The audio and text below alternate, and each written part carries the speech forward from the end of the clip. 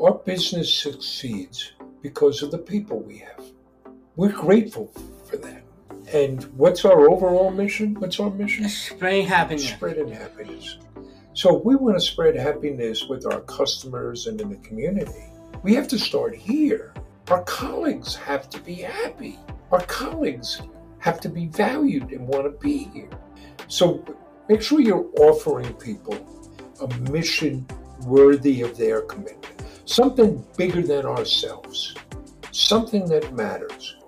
It can't just be, we want to make money. And don't get me wrong, we want to make money, right? Absolutely, Dad. We like to live indoors. I do. You do, yes.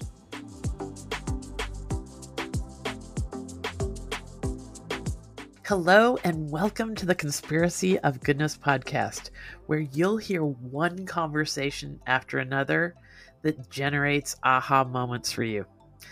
There is an enormous wave of goodness and progress well underway in the world that we're not hearing enough about. In fact, it's so well hidden by the negative noise in our media that I'm calling that wave a conspiracy of goodness, hence the name of the podcast. And if you're listening to this podcast, it's probably because you're part of that wave. You're probably a giver, a doer, the idea person, a helper in your own circles. And the guests on this podcast, even though they're vastly different every single week, they're going to give you inspiration. They're going to give you ideas to keep elevating this important role that you have in your circles of being the idea person, the person who's pointing to what's right with the world. So welcome. I'm Dr. Linda Ulrich. I'm co-founder of the Goodness Exchange, was the mothership website of this podcast. It lives on a fantastic positive news website for curious people called the Goodness Exchange. And if you want to have a spring in your step again, head over there and you can find this podcast, this interview, many more, and thousands of articles, like I said, about what's right with the world. And we're going to get started on helping you move in that direction right now with a couple of amazing guests, John and Mark Cronin. They're co-founders of John's Crazy Socks. And I tell you, I can already feel my face is probably going to hurt after this interview because on the pre-call, they made me smile so much. So John's Crazy Socks has an amazing story. It was inspired by John Lee Cronin, who is one of the guests, a young man with Down syndrome, and his love for colorful, fun socks, what he calls his crazy socks. He and his father, Mark X. Cronin, started a company as a social enterprise with the mission of spreading happiness. And they do this by offering socks that people can love, socks that allow an expression of oneself. The statistics on this business entrepreneurship adventure are unbelievable. They've created 34 jobs for 22 people with disabilities. And I know we're going to clarify the terms there. I know that they're going to help us figure out this term disability because it's more like finding people's abilities. They've spoken twice at the UN and twice to Congress. Their Giving Back program has raised over $600,000 for charity partners like Special Olympics, the National Down Syndrome Society, and Autism Society of America. There are 2 TEDx Talks that you must watch. We'll put the links to those in the show notes there on the Goodness Exchange that surround this podcast episode. And they have a simple plea. It's just do not be blinded by a person's limitations. Be awed by their possibilities. Well, right there, they reeled me in. I love possibility. John and Mark really have a way of showing us that there's not 2 worlds, a world of business and work for people with varying disabilities, and then one for everyone else. It's one and the same. Mark uses real life examples of businesses like the Rising Tide Car Wash, which we've written an article about, another organization called Spectrum Design, one calls Ventures ATL, and some of the largest businesses in the world, Microsoft, IBM, Comcast. They're seeing that when you hire people of varying abilities, you're going to increase productivity, improve retention, and improve the ability to recruit workers and fill openings for specific talents. So most of all, they're spreading happiness. Welcome, John and Mark Cronin. Wow. Wow. Wow. How about that? Yes. What a great intro. Thank you. We're so happy to be here, I Dr. really Lydia. appreciate it. Oh, I'm so glad we're finally getting to record this. I'm telling you, I wrote an article called "Every Brain is Beautiful," where I spoke a lot about Temple Grandin and her work, which we have interviewed Temple on the podcast. Mark just mentioned it just recently, and how every brain is beautiful. Our minds are just built to contribute in some way, and then that spreads happiness in so many directions that I want you to just sort of talk to us about how everyone can contribute. Let's start there, and then we'll rewind a little bit and hear about your story. Well, it would be awful to be in a place where everybody thought the same, where Right. everybody approached the world in the same way. How boring and how brittle a world it would be. We all benefit from having that diversity of approaches and mindsets.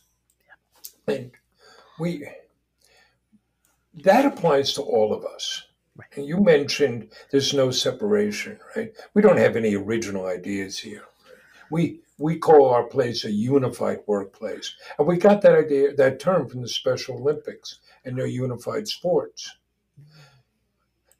People can say, well, it's, you're talking about hiring people with different abilities.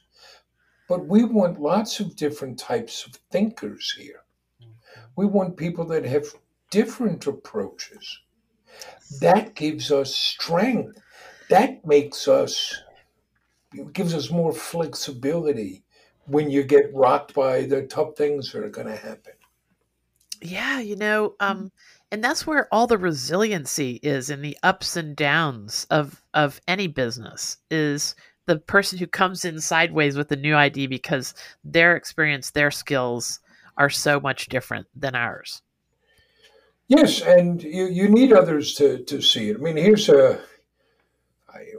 some of it is the entrepreneurial mindset. Yeah. You need some of that. Here's a little anecdote. So it's January of 2017, and we are just getting started. Remember? Yes, I do. Yeah. And we're finding out firsthand nobody buys anything in January because they spent all their money at the holidays. So we're trying to figure out, we're this fledgling company, it's just the two of us, trying to figure out how do we sell more socks? And that's when we discovered that people celebrate World Down Syndrome Day. And when's World Down Syndrome? It's March 23rd. I celebrate a World Down Syndrome Day. They celebrate that day by wearing crazy socks. Now, you would have thought we knew that ahead of time, but we're not that smart. And at that time, we were only selling socks that other people made. So we went looking for a Down syndrome themed sock. We couldn't find one. Nobody made one. And what you said? I said I want to make one. I want to create one. I want to create my own. John was the one that said, well, why don't we just make one? And that's what we did. And that was our first awareness sock. But I want you to see here, John may have Down syndrome, but that thought process was because of his entrepreneurial mindset of this is not a problem, this is an opportunity. And so that's a diversity of thought. Right. There are other people not going to think that way. And so it's an artificial and arbitrary barrier to say, well, this is a disability and this is not. No, it's just a different approach, a different way of thinking. Right. So talk to us about that. How do we get around this word disability, which is my sister-in-law, my husband's sister has severe cerebral palsy. And so I've been tuned into this world of words all my life. We started dating when we were 14. Talk to us about this. Well, language matters. And language changes, it evolves over time.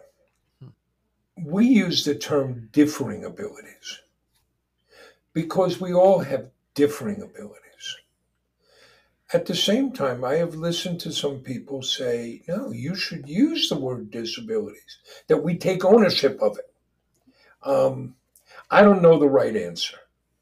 So we're going to continue to use differing abilities because that's what we see it to be.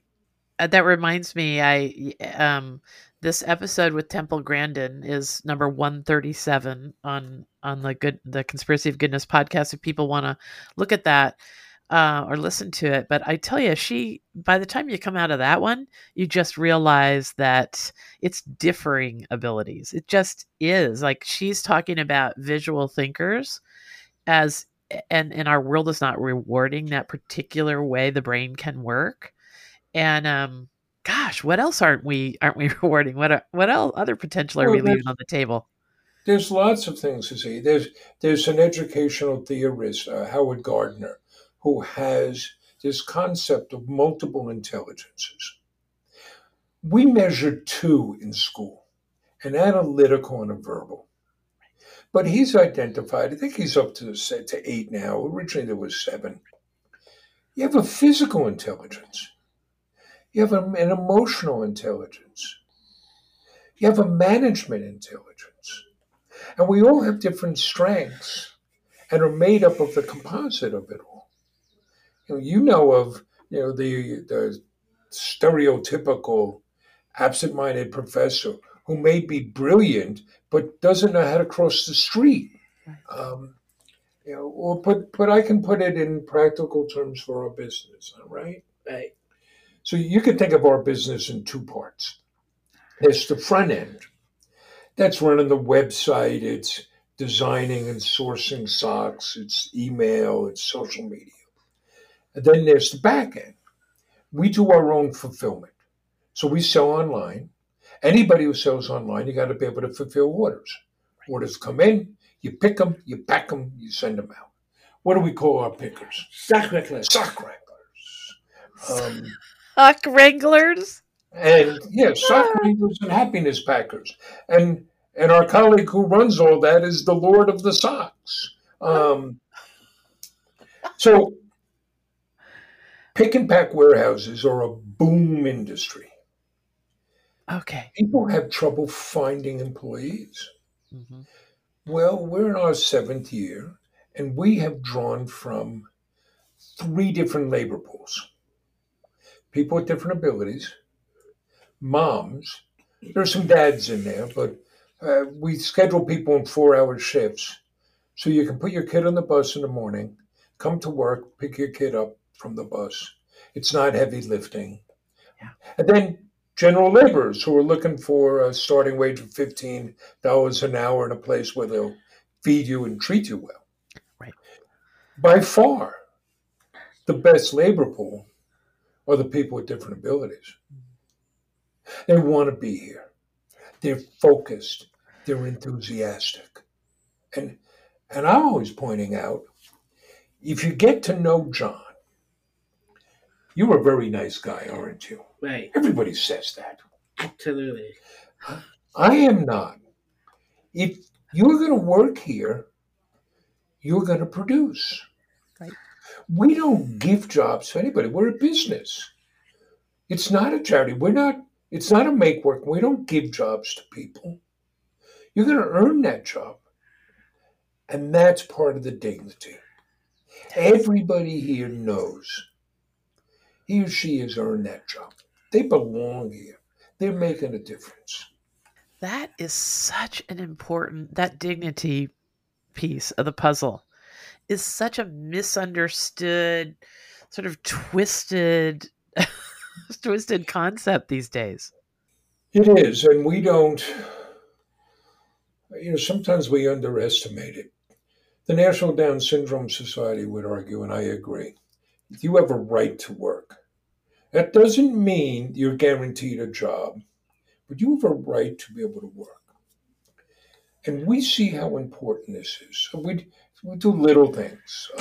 You pay attention to details.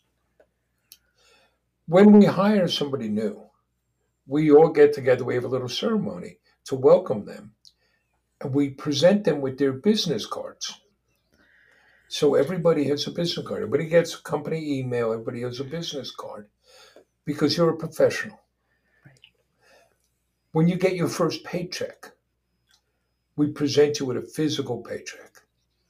And people get around to celebrate because so many of our colleagues, this is the first time they've ever received a paycheck. And we could share lots of stories of the impact on people's lives. I'll share one. Okay. We're talking about Thomas? Yes. You like talking about Thomas? I don't do, you? yeah. I notice I've been doing all the talking. I shouldn't do that. I know.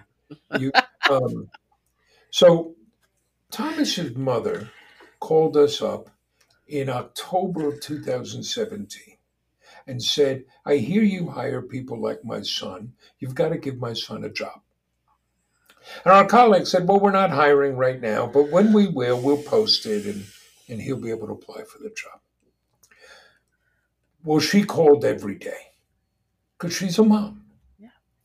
And I spoke to her and I said, tell me about Thomas. She said, well, Thomas is in his early 20s. He has autism and he's in a very bad way. He's very depressed. We have trouble getting him to come out of his room. He just wants to stay alone. He won't shower or shave. We can't get him to join any programs. And he hasn't spoken to his father in over 6 months. Well, sounds like a wonderful employee. And when we had an opening, we said, come on down. Now, to get that sock wrangler job, we provide you with training, and you can take as much training as you want. One of our current sock wranglers will train you. You've trained a lot of people. I do. But then you have to pass the sock wrangler test. Okay. You have to pick 6 orders in 20 minutes or less. You have to show us you can do the job. Nothing extraneous. Well, Thomas passes that test as if he was put on this earth to be a sock wrangler. And he does an awesome job. Today, Thomas is showered and shaved by 6:30 in the morning. And he waits for his father, who's going to drive him up to an hour to get to work. And the young man, who wouldn't look at you or talk to anybody, goes around the whole building wishing everybody a good morning. And his brother recently got married. Thomas was the best man. And Thomas gave a speech at the wedding. You can't cry without watching that. And Dr. Linda, I want to be really clear here. We did nothing. We have no special programs. We have no special training. John and I will tell you, we're just a couple of knuckleheads selling socks. We have no government support. All we did was give Thomas the opportunity to earn a job. And he does great work. But for him, so for us as an employer, it's wonderful having Thomas work here. Yes. And for Thomas, it becomes transformative. Right. Whew, I think you've transformed me. I got goosebumps. Okay. So, oh boy. Okay, we're going to take a break. Oh my gosh, you make me want to give somebody a hug. I just leaned on my microphone. Okay, we're going to take a break. And then really quickly, we're going to be back and we're going to hear more about this extraordinary way of thinking and the peace of mind that can bring all of us and the possibilities it can open up in our world. So we'll be right back.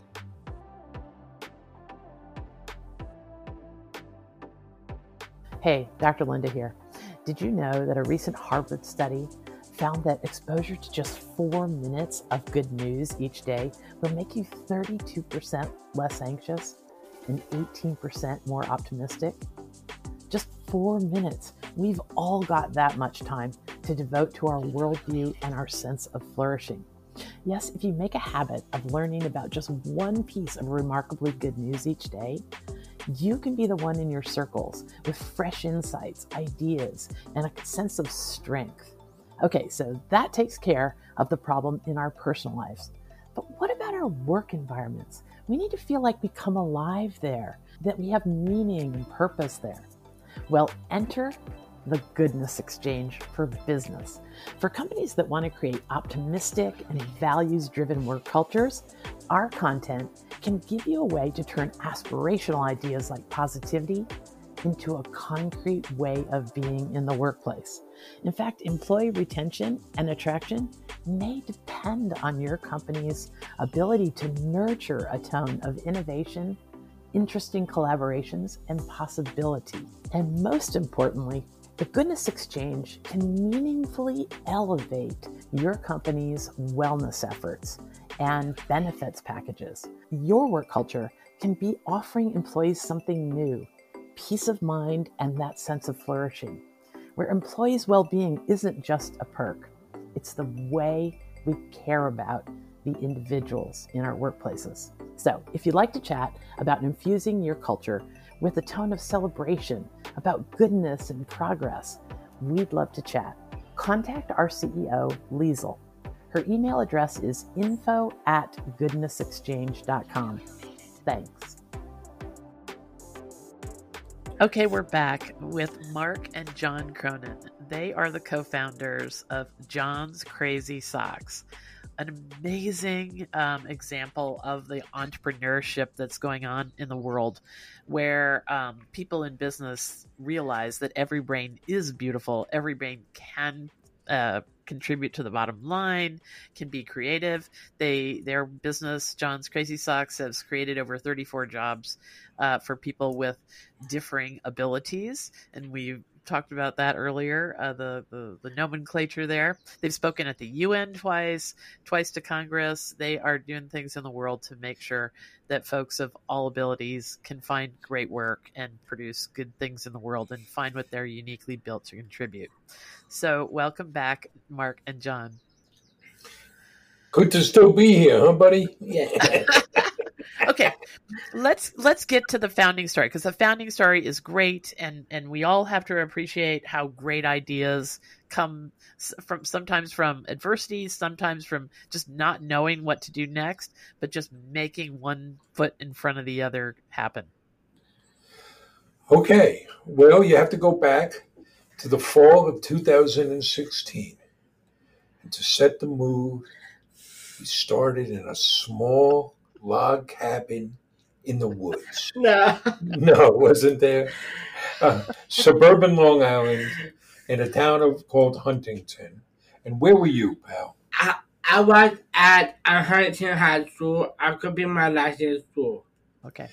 And John, I hear you were not just coasting through on autopilot through high school. You were a mover and shaker.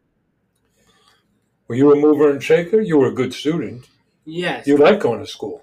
I do. You made things happen, right? Absolutely. We can look back. We didn't think about it then. We didn't use the language then. But John was displaying all sorts of entrepreneurial skills and interests then. One time he was in a summer program in the school district, and I saw the summer school principal, somewhere in town. And she says to me, Mark, you should be so proud. It's so wonderful, the talent show that John is putting together. I had no idea what she was talking about. It turns out you had the idea of creating a talent show, right? I did. He put this proposal together, goes to the principal. You did it on your iPad? Yeah, I did my iPad. Convinced her they should have a talent show. And then you organized the whole thing. I did. You went from classroom to classroom. I did. And you staged this production. I did. There you go. So anyway, it's the fall of 2016, going to be his last year, trying to figure out what's going on. What are you going to do after school? And what were you looking at? I look at a job program in school. I can't find a great option I don't like. He didn't see anything he liked. There were waiting lists for social service programs, and even when you got in them, they were basically offering like daycare. John had worked with me before. He wanted something more. Well, This became an opportunity for John. You didn't see a job you wanted. What'd you say? I want to create one. I want to make one. And I told my dad I'm going to go bitch with him. And nice fellas living together. Pretty cool. I mean, I'm this lucky man, Dr. Linda. I got 3 sons. Yes. This is one I could work with. Yes, I am, Dad. Yes, I am. So there we are. Okay. We're going to business together, right? Yes. And we had to figure out what would we do. And now John's like a lot of entrepreneurs. He had a lot of ideas. That doesn't mean they're all good ideas. What was one of them? One of them is a food truck. I kept idea from the movie called Chef, John Favreau. I need movie about a father and son bonding a food truck. So a food truck, that sounded like a fun idea. And we're thinking, what could we make and where would we put it? But we ran into a problem. We can't cook. Yeah, we can't cook. But then, right before Thanksgiving, John had his eureka moment. I did. I want to sell crazy socks because it's fun, it's colorful, it's creative, it's always let me be me. I want crazy socks my whole life. We used to drive around looking for these socks. So we figured this. If John loved them that much, surely other people would too. And we could find those people. But, here's an interesting thing. John was serious in putting this out. You didn't just throw it out, haphazardly. You had a name. I got a name. You had clothes for a website. Come out with it. But he also knew he didn't have to ask anybody for permission. Right. And it wasn't a question, well, do you think we can do this? It was just, okay, we're going to do this. Now let's figure out how. And we went the lean startup route. We eschewed the detailed business plan. We said, let's get something up and running and we'll see how people respond. So we're bootstrapping. We had to do it ourselves. We set up a simple website. We used the Shopify platform. Got a little bit of inventory. That took some cajoling of people. And the only marketing we did was to set up a Facebook page, and I would take out my cell phone, and we made videos. And what do you think was in those videos? I talk about socks. I have a catchphrase, Lydia, socks, and more socks. And we didn't know what to expect. It's the charisma factor all over. Yeah. When we saw people sharing these videos, what day did we open? We opened on Friday, December 9th, 2016. And we got what felt like a flood of orders. We got 42 orders that first day. And most of them were local, which made sense. He's in Huntington High School. We lived in Huntington. We had temporary offices. I love Huntington. I know you do. That's why we're in the Chamber of Commerce. So what did we do with those first orders? Our home delivery, we get red boxes. I put a sock in the box. I put up my personalized chicken note about candy. I heard the kisses. Right, we got bags of Hershey's Kisses. Yes. Filled up the boxes, loaded up the car, and we'd drive around, and you knocked on doors delivering socks. I did.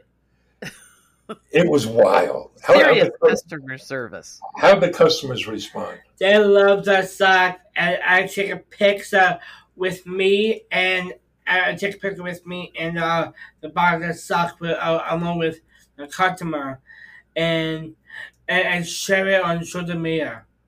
Oh. Word began to spread. Right. We had customers ordering again just to get John to come back to their door. And there were some funny nights. Now, you're up in Vermont. I'm not sure what it would be like up there, but there were some nights. It was after 10 o'clock at night, and John's knocking on doors. Yes. Just John with your socks. You show me. Not sure if this is scalable. But by the end of that month, really 2 weeks, we had shipped 452 orders, and we knew we had something. We knew we could grow this business. We didn't know how fast. We didn't know how large. And you learn things. You learn by doing. So one, people want to buy socks. 2, people want to buy socks from me. they wanted to buy from John. They related to John. They liked that personal touch of, even when we're shipping it to you, the thank you note and the candy. They liked the commitment we made of donating 5% of our earnings to the Special Olympics. Right. And why the Special Olympics? I am a Special Olympic athlete. And there was something that caught us off guard we didn't expect. We got a very emotional response from a lot of people, right, because they saw a young man with Down syndrome starting a business. To us, it's just John. And then you learn that this young man, this old man, this old guy here, we could sell socks. Okay. So that's how we got started. Wow. We've come a long way. It's how many different socks do we have now? We have 4,000 different kinds of socks, which means I'm sitting here right now. I am in the world's largest sock store. John's idea has turned into the world's largest sock store. I mean, we're not out selling Walmart and Target and Kohl's, not yet. Not yet. But you mentioned we've been able to create 34 jobs. 22 are held by people with different abilities. We've now shipped over 420,000 packages to 88 different countries. But Dr. Linda, if we get an order between our office and home, what are you doing? I'm still doing home delivery. He did a bunch of home deliveries last week. On the way home, we just swing by somebody's house and John's knocking on the door. Our Giving Back program, which is baked into what we do, we're now top $625,000, and that's growing. Wow. Okay. We get to have fun. All right. So I imagine you did not find the only niche that was appropriate for this particular structure of entrepreneurship. You gave me some stats that I was bowled over by when we last spoke at our pre-call. You said 80% of people with disabilities are out of work. Yeah. And that's and yet these companies have 20%. They have 20%. Ernst & Young has 20% turnover. Right. And they just recently had the aha moment that there might be some amazing minds out there who can focus and do the kind of work they do, like business. In the U.S., but we were on a call last week with some people down in Sydney in Australia, the same issue there. But in the U.S., in much of the country, there is a growing labor shortage. Right. Employers cannot find enough good people. At the same time, we have this vast untapped pool of labor. I'm not the smartest guy around, but I can figure this out. Why don't we just match that? And some of that is changing the way we think about jobs, think about credentials, and some of it is overcoming fear and ignorance. If you haven't worked with people with a different ability, maybe you're scared, you're afraid. So our warehouse, we do very well. We do same-day shipping. Our error rate is less than 0.2 of 1%. Wow. I'm telling you, other warehouse operations would give their eye teeth to have those stats. I've got to share with you that I ran across a video, a nice short little 3-minute video. I'm not exactly sure where, about how your warehouse and your process works. And we'll include that video in the article on the Goodness Exchange, because it really gave me just a wonderful appreciation of the skill and the scope. But I'll talk to other people. And here's something I have heard more than once. Oh, yeah, Mark, our place is different. We have heavy machinery. John crosses the parking lot every day, and you don't get hit by a car. No, I never hit it weekly. No, you haven't been hit in weeks, right? What are we talking about here? It's the issue that you mentioned companies like Microsoft and IBM, which have these neurodiversity hiring programs, and they do a great job. And there are others getting on board. EY, we could talk about the great program that they've set up with Trinity College in Dublin. Well, I'll use Microsoft as an example. They pick their heads up and say, how come we're not hiring more people in the autism spectrum? Well, first thing is they have hired more than they know, but people may have not disclosed. Right. But anybody could tell you, anybody with any experience in this field could tell you, here's why you're not hiring that person. Because they may not look you in the eye in the interview. They may not give you a firm handshake. Well, Dr. Linder, in my past, among other things I've done, I've set up and I founded a software company, and I was the chief technology officer for some healthcare management firms. I know a little bit about tech. Yeah. Having a firm handshake has nothing to do with programming. Nothing. So why do we care? It's like we're interviewing people, and the interview is constructed for finding someone we want to go out to dinner with or yes. date. Yes. I tend to think of something quite simple. There was a well-known lawsuit in the labor field with the New York City Fire Department. So it's an all-male bastion. And at some point, they pick their heads up and say, maybe we ought to hire some women. Oh, let's see about that. So to get on the fire department, you have to pass a written test. If you score high enough on the written test, they invite you to take the physical test. You go out to Rikers Island, you take this physical test, a grueling test. Guess what? No women passed the test. All those men patted themselves on the back and said, you see, we tried, but no woman is qualified.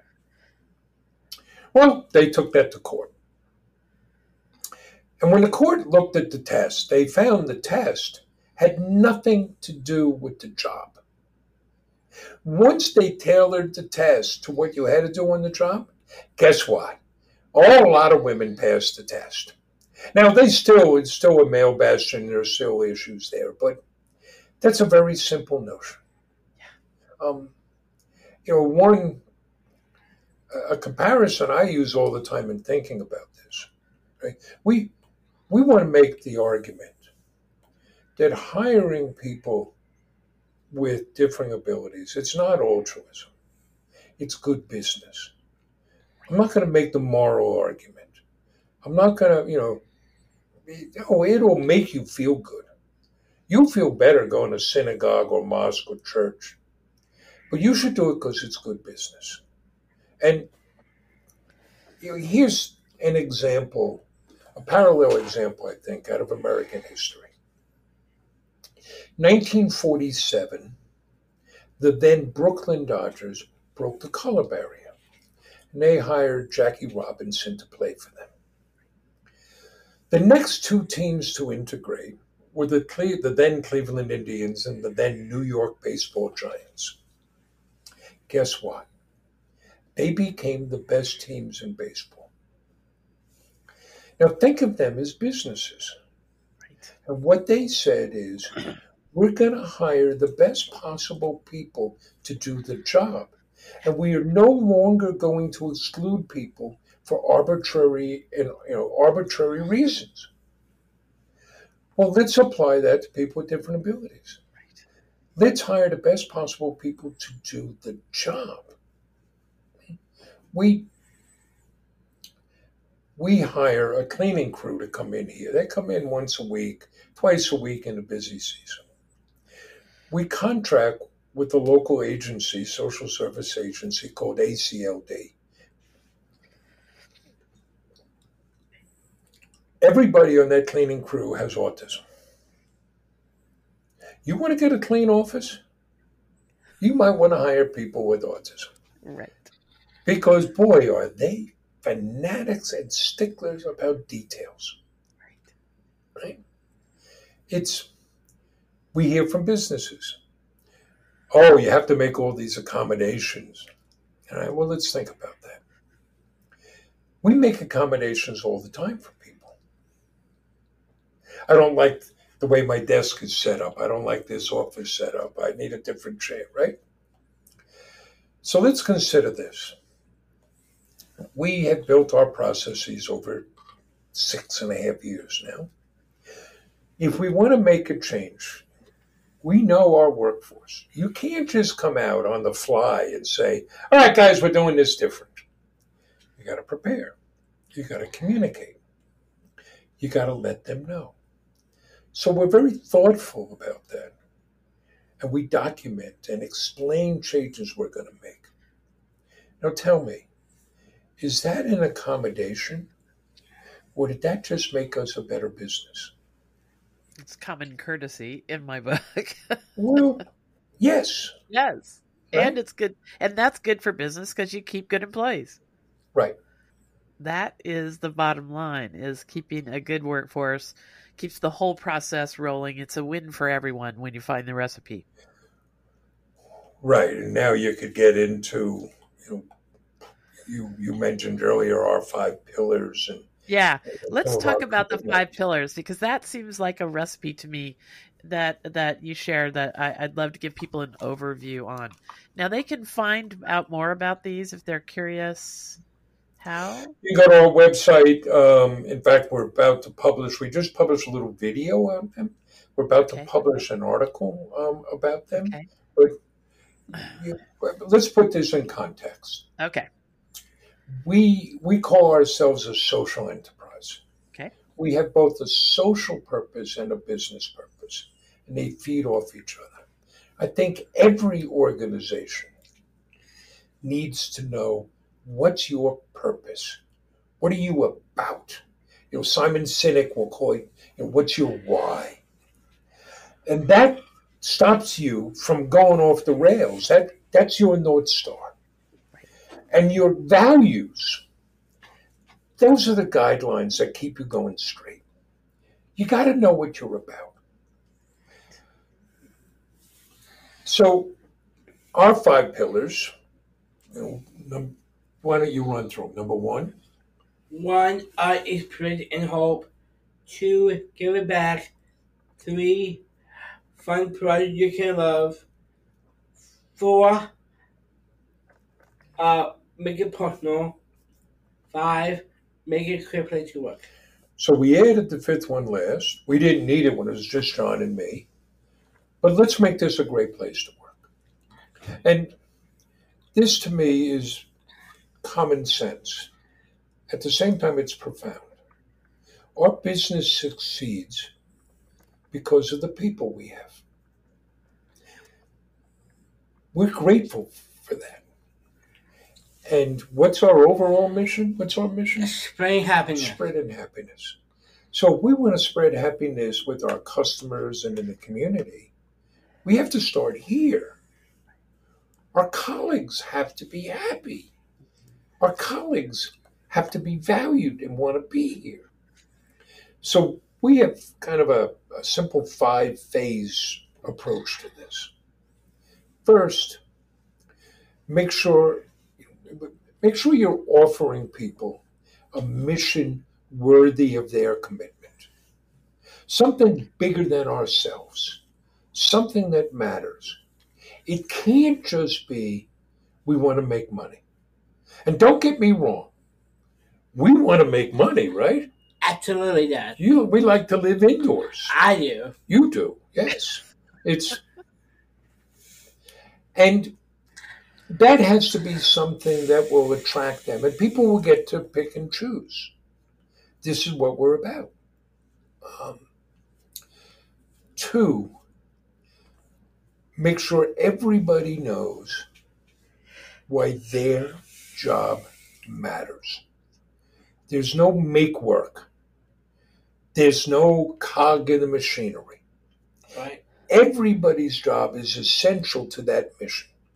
And they need to know that. They need to know the importance of their job. If you go and ask any of our sock wranglers, what are you doing? I'm spreading happiness. Right? We talk about this all the time. We're focused on it.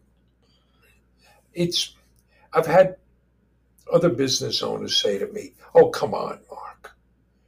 Not everybody's job is important." And to me, I'm like, well, if that's true, why are they on your payroll? If their job doesn't matter, why are you paying them? But we all want to know that what we do matters. Then 3, put people in a position to succeed. Don't ask people to do what they can't do.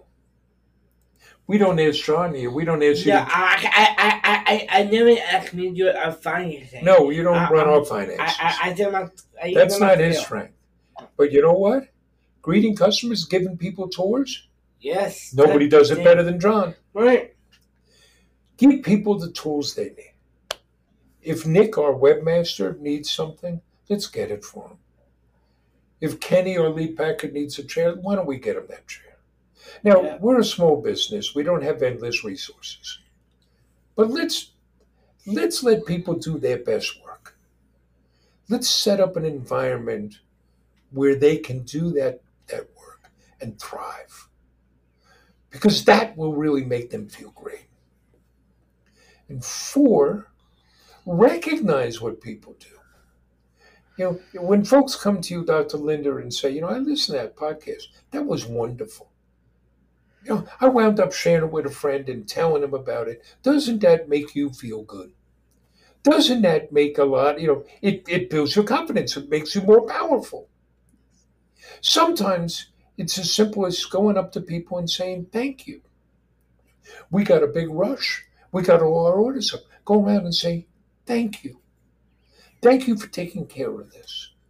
Maria, who organizes our lives, and she's our community organizer. She stops us from flying off the earth. We just came back from a trip to Washington, Oregon and Washington State. It went very smoothly. First thing I do is I'm calling Maria saying, thank you very much. You made all these arrangements. Everything was great. Just say thank you. But part of that is a mindset of really valuing your colleagues, that they're not just entries in a spreadsheet. And then the last thing, stay the hell out of the way. Let people do their jobs. Give them that autonomy. If I'm hiring you and I'm doing some of your job, why am I paying you? For us, leading the organization, we're really not at the top. If you did an honest org chart, well, all right, you put us at the top. It's our responsibility to create a vision. But really, we're at the bottom. Our job is to serve everybody else. Our job is to put everybody else in a position to succeed. And when they do that, everybody wins. And this seems to me, I'm old. I just turned 65.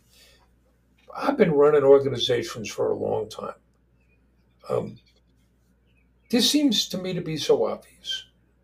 So, as we go along with these 5 pillars, you run. Okay, so you have the best intentions. You put these 5 pillars out. You run every decision through them. There are times when then just things pop up and that force you to really look at whether you're walking your talk. Talk to me about this concept of here's where we are now what? Because I really love this. I love this way that you guys use that concept of really reality check. Here's where we are, now what? Because that's something that runs into all of us. And that's when our pillars are challenged. Okay, let's take that little thing, that pandemic, as an example. Right? Okay. Nobody planned for the pandemic. I know there are YouTube interviews with Bill Gates from 7 years ago saying, well, we ought to plan for a pandemic. Nobody expected that. Right. There used to be an old Monty Python skit. Nobody ever expected the Spanish Inquisition, and guys would run in with pillows and hit people with pillows. You'd like it, John. Very funny, very funny. So we get hit with this pandemic. It shuts us down, virtually shuts us down. We could stay open because in the eyes that we're located in New York, in the eyes of the state of New York, we were an essential business. Right. Everybody needed their socks. Absolutely. It was terrible for our business. Okay. It cost us hundreds of thousands of dollars. Right. So what do? Well, the first thing, you got to take care of people. We had to watch out for people's health. Many of our colleagues are vulnerable. They live with elderly parents. Here's an example. John, you have Down syndrome? Yes, I do. People with Down syndrome were not more likely to get the virus, but if they did, 5 times more likely to be hospitalized, True. 10 times more likely to die. That's scary. And in fact, in December of 2020, we gave John a hospital stay for Christmas. I had trouble breathing. Couldn't breathe. And for the first few days, it was really scary. Yeah, yes. They didn't know they used the oximeter to measure your breath, and you want to be at 99, 100. He was dropping down below 60. It was scary. Oh, no. For no reason at all, he turned around. And, they gave great care in the hospital. And one of the things they did, they let me stay with him the whole time, even though I had COVID. So the first thing you got to do, you got to make sure people are safe. Then you say, okay, how do we adapt to these new circumstances, given our values and given what we do? So we host tours. We've had more than 2,000 students come to our building. We move those online. Now, it's not the same experience, but now we've had students from around the world come and take a tour of John's Crazy Socks. We do a lot of speaking engagements. We're keynote speakers at conferences, corporate events. Well, nobody's traveling. Nobody's gathering together. Move it online. It's opened up the world. We were looking at the other day. We've now spoken on 6 continents.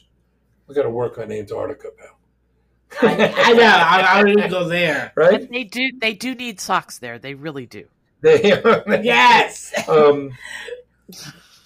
We made socks, so we made healthcare superhero socks to say thank you to the frontline workers. Those have raised over $50,000 for the American Nurses Foundation's COVID fund at a local hospital, Good Sam, and their Good Samaritan, and their fund. And then you ask yourself, what are the new opportunities? So we made masks with our themes and our designs. Right. And what's our mission? Spread happiness.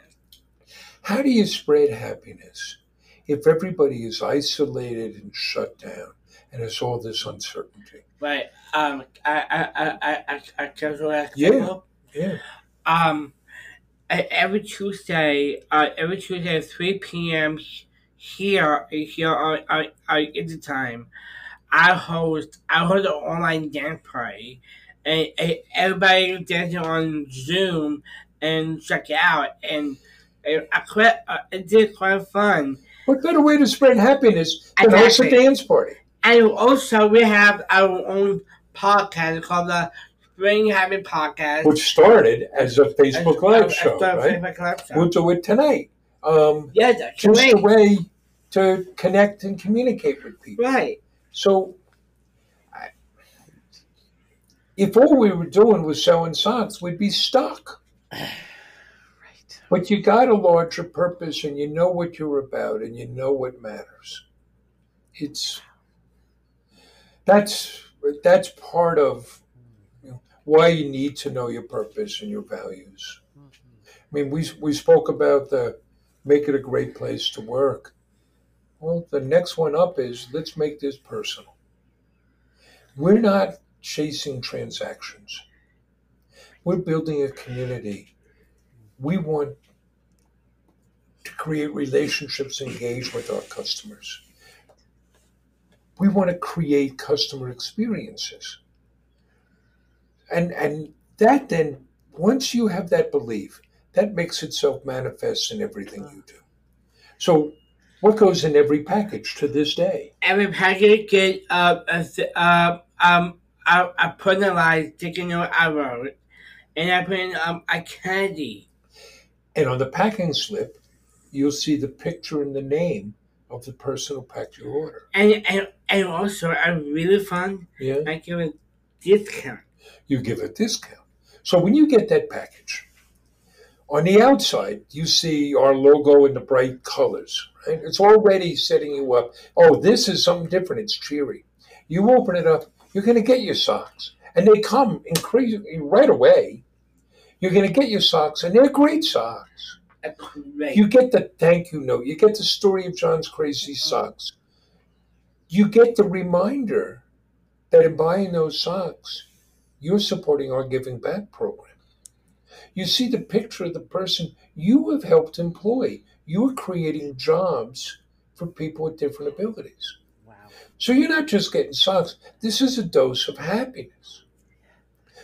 But this has to affect everything we do. Right. The colors on the walls, the way we answer the phone.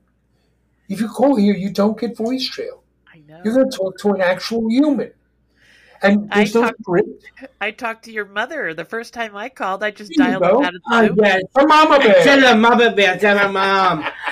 Yeah. Dad, I can't say one thing Go ahead. because you get my personal note from me. Every discount, I ask the customer, are you buying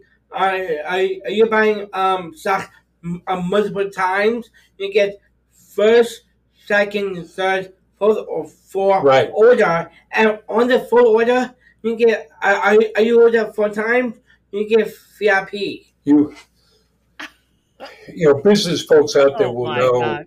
if Yeah. you're running email, right? So this has to become, once you believe it, then it's constantly finding its way into what you do.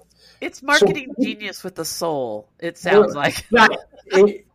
If there are business folks out there that you segment your email. Well, we segment our fulfillment. If it's your first order, you get one package. If it's your Right. second order, you get a different package, and so on. And like John said, it's your fourth or more order, you're a VIP, you get a different package. And everybody contributes. So here's an example. One day, one of our happiness packers comes to us and says, we sell socks for diabetics. Right. And then we're sending them candy. What's wrong with that picture?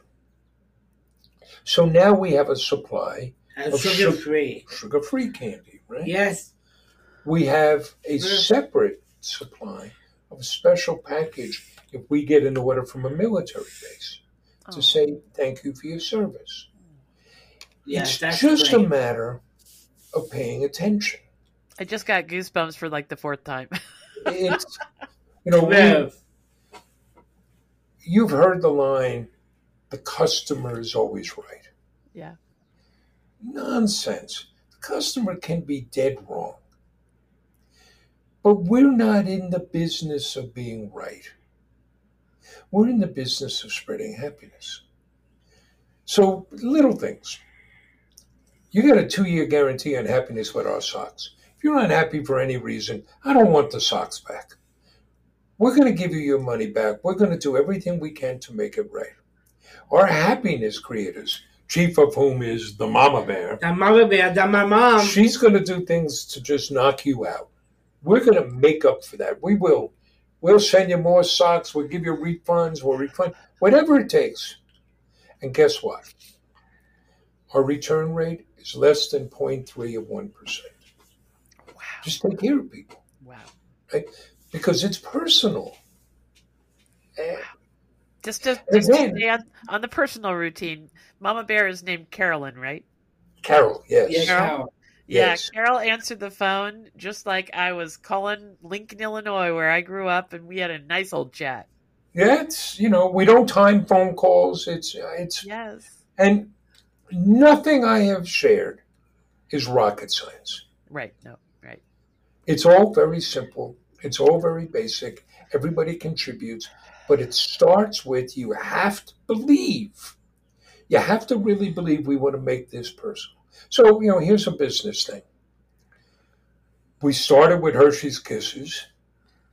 We that worked great. Everybody loved it until Actually, we got the email. A woman down south, and we never put saying I never put candy. I can't send chocolate down south. you can't mail chocolate to the South because it's too hot in the summer Yeah. and it melts.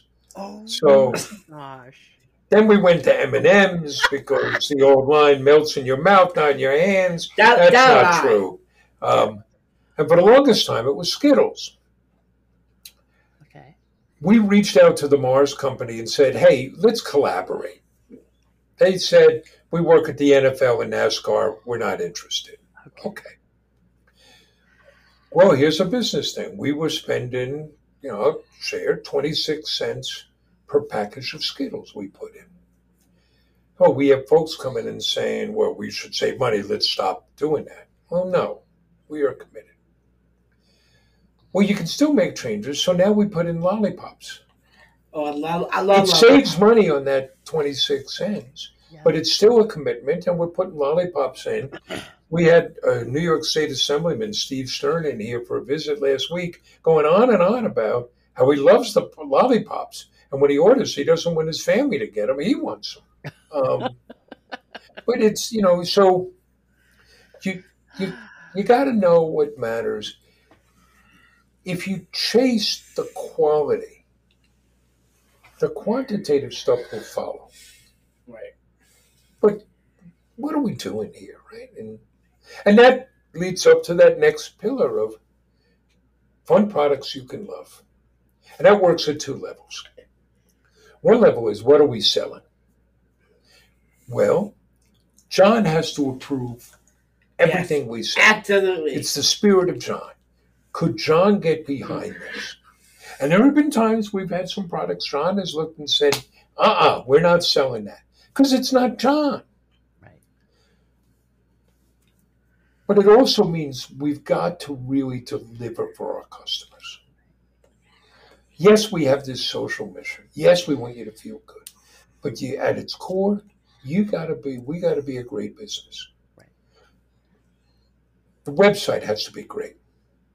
The selection has to be great. That's 4,000 socks. Nobody can match it. The products have to be great. We have over 30,000 five-star reviews. 96% of our reviews are five-star reviews. I wanted to ask you about that. You explained to me that there's a system to that. Where are my notes? Oh, that's the Net Promoter Score. Yeah, I tell people about that because it's this is pretty neat. Bain Consulting came up with it. They were looking for a way to measure loyalty, but also to predict or project a company's growth. So they came up with what they called the Net Promoter Score. Okay. It's one question on a survey. And you have seen this question.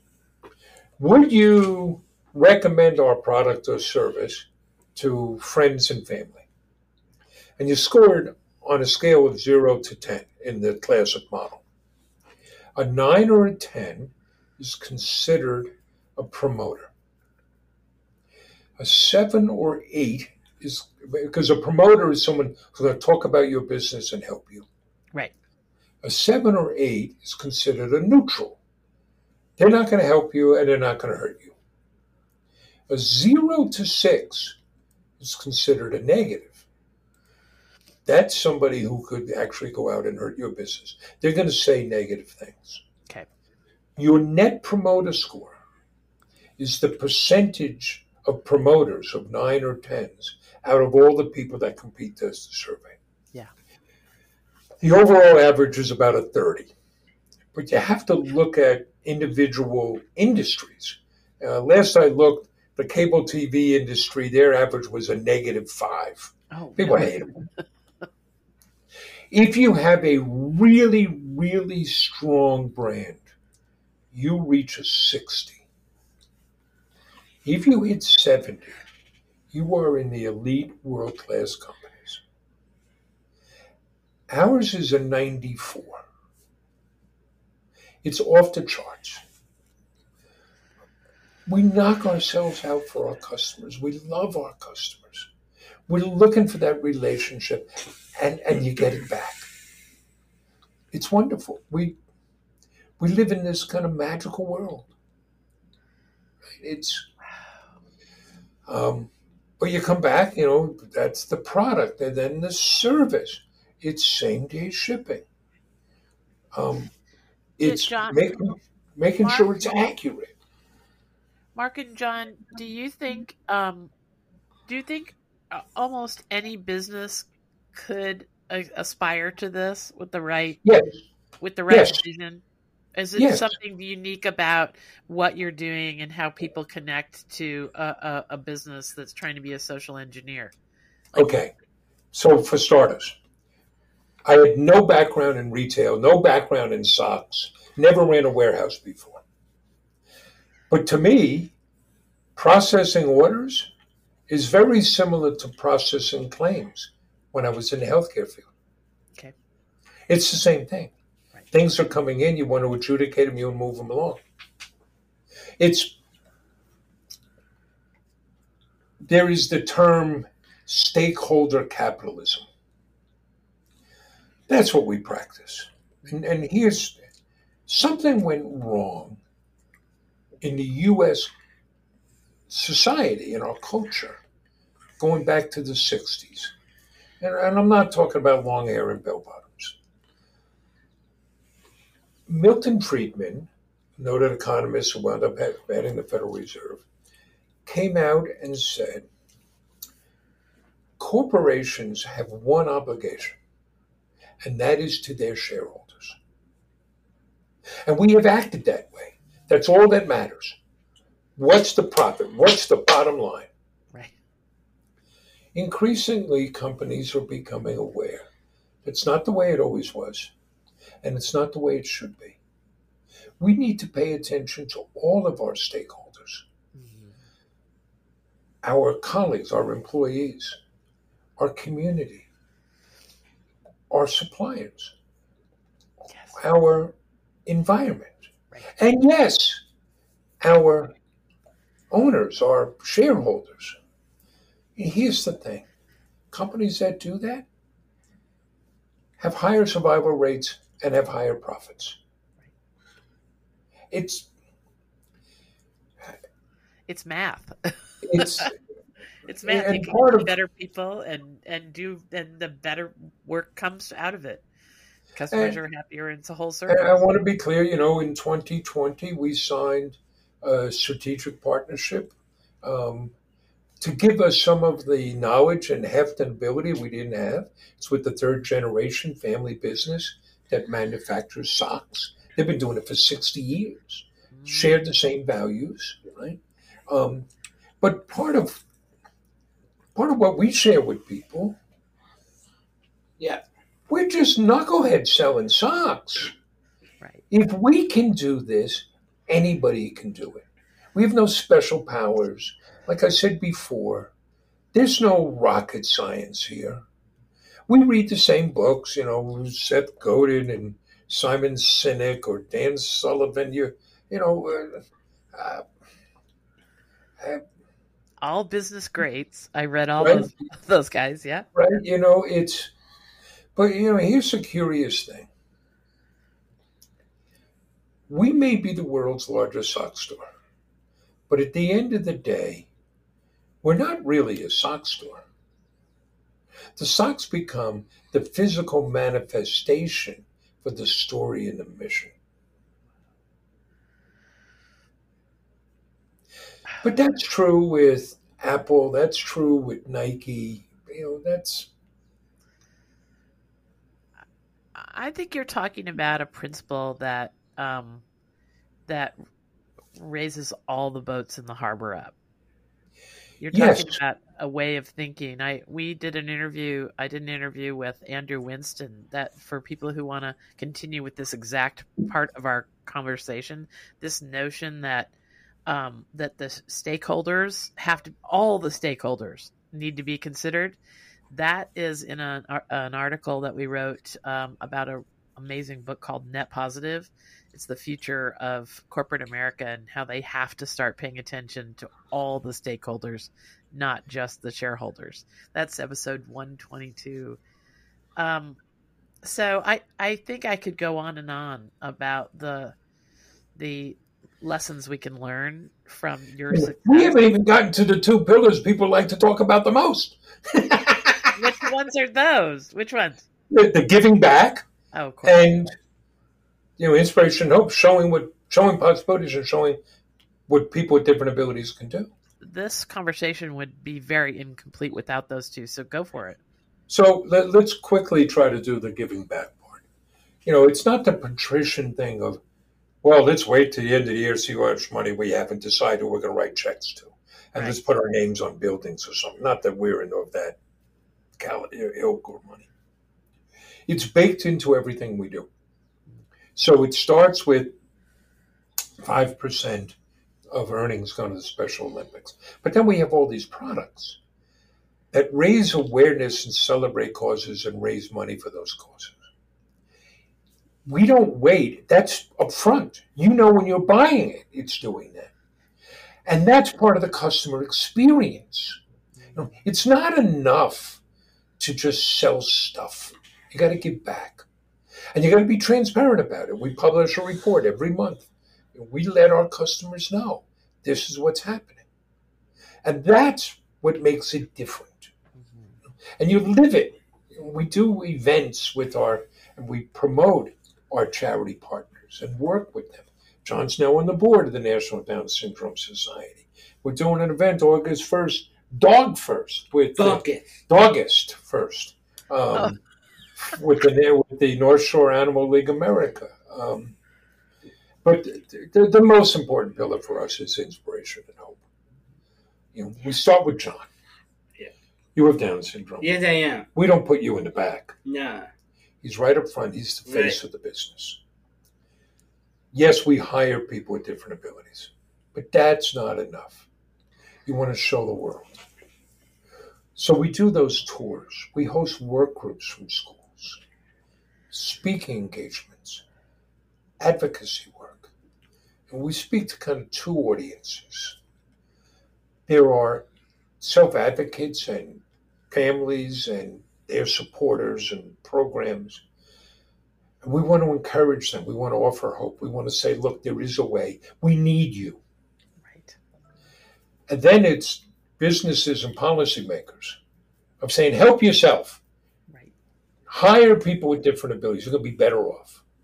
And the business has created a platform where people will listen to us. Look how fortunate we are. You have us on your podcast. You get all these amazing guests, and then you invited us. How grateful are we? But that creates an obligation for us to speak up and to speak for others. So I'll share an anecdote. We're down in Washington, D.C. one day, and a customer from Houston calls the office and says, I see John and Margaret at Capitol Hill. My mother works there, and she's a fan of John's. Would it be possible for my mother to meet John? Our colleague says, sure. Gives her my cell phone number. Says, have your mom text Mark. Well, who was mom? Nancy Pelosi. Nancy Pelosi. So we now get a meeting with Nancy Pelosi. And, we're in a bad way in this country. And thank God you're doing what you do of highlighting goodness. Particularly when it comes to our elected officials. If we don't agree with them, we vilify them. It's not enough to disagree. We tear them apart and we forget their humanity. So I don't care where you are on the political spectrum. Among other things, Nancy Pelosi, at her heart, is an 80-year-old Italian grandmother. We come in and she pulls out pictures of socks that she had given former President Bush the elder, George H.W. Bush, because John had somewhat famously become sock buddies with President Bush. So we're taking photos and there's hugging and laughing and everybody loves it. But you see, we now have this opportunity and you cannot let it go to waste. So it's Ms. Pelosi, we do have to talk to you. We have to repeal Section 14C of the Fair Labor Standard Act of 1938 that allows companies to pay people with a disability as little as 25 cents an hour. And there are over 140,000 people in this country being paid that little, and we need to change that. This is simple. If we get that opportunity, we have to speak up. And so that's part of what that inspiration and hope is about. And you roll all of that up, and we're spreading happiness. Absolutely. What do you always say are the keys to happiness? It's gratitude and do for others. The more we do for others, the better off we are. And let's have a sense of gratitude. Everybody waits. We get to come to work and have a conversation with you. How wonderful is that? It's pretty wonderful for me. My face hurts a little bit. I've been smiling so much. You guys are so great. Okay, so the reality is, as much joy as you guys are spreading, you're also doing a great business. You're also setting an example for what's possible in business in general. You are also reminding us that when we have the opportunity to speak up, to do our best work, we need to jump on it. I just can't thank you enough for this interview. Like, tell me something, like, if this had only been 3 minutes long, this interview, do you ever just sit there together chatting and just have something you really wish people knew? What do you really wish people knew?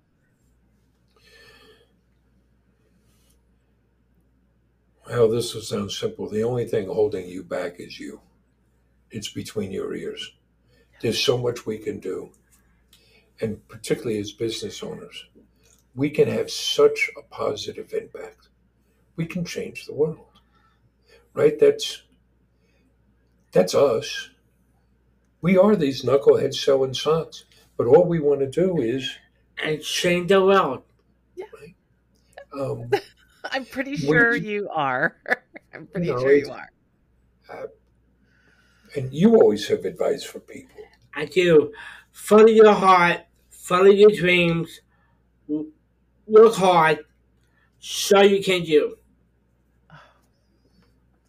All right. On that note, we're going to wrap up because that last little bit, thank you so much, John. John is really a mantra. Thank you so much, you two. Well, thank you for having us.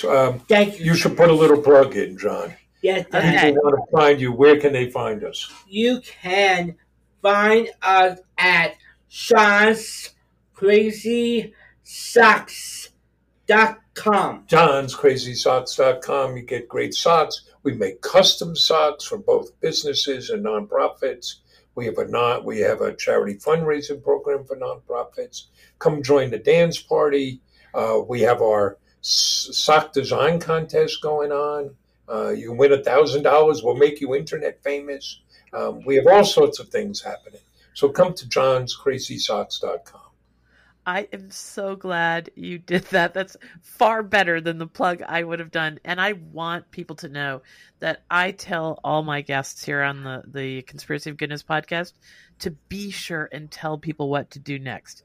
Because Mark and John are examples of the best in our world, the people that what's right with the world. And we curious people who want to support what's right with the world need to support exactly folks like this. Thank you so much. I hope that you'll remember the Goodness Exchange and all the people there, like Mark and John, who are making our world a better place. And I hope all these connections to goodness and progress that we mentioned will carry you through your week, and you will start finding all the joy and wonder that we've been talking about. Thanks, Mark and John. Thanks so much. Thank you so much. Thank you, Dr. Linda.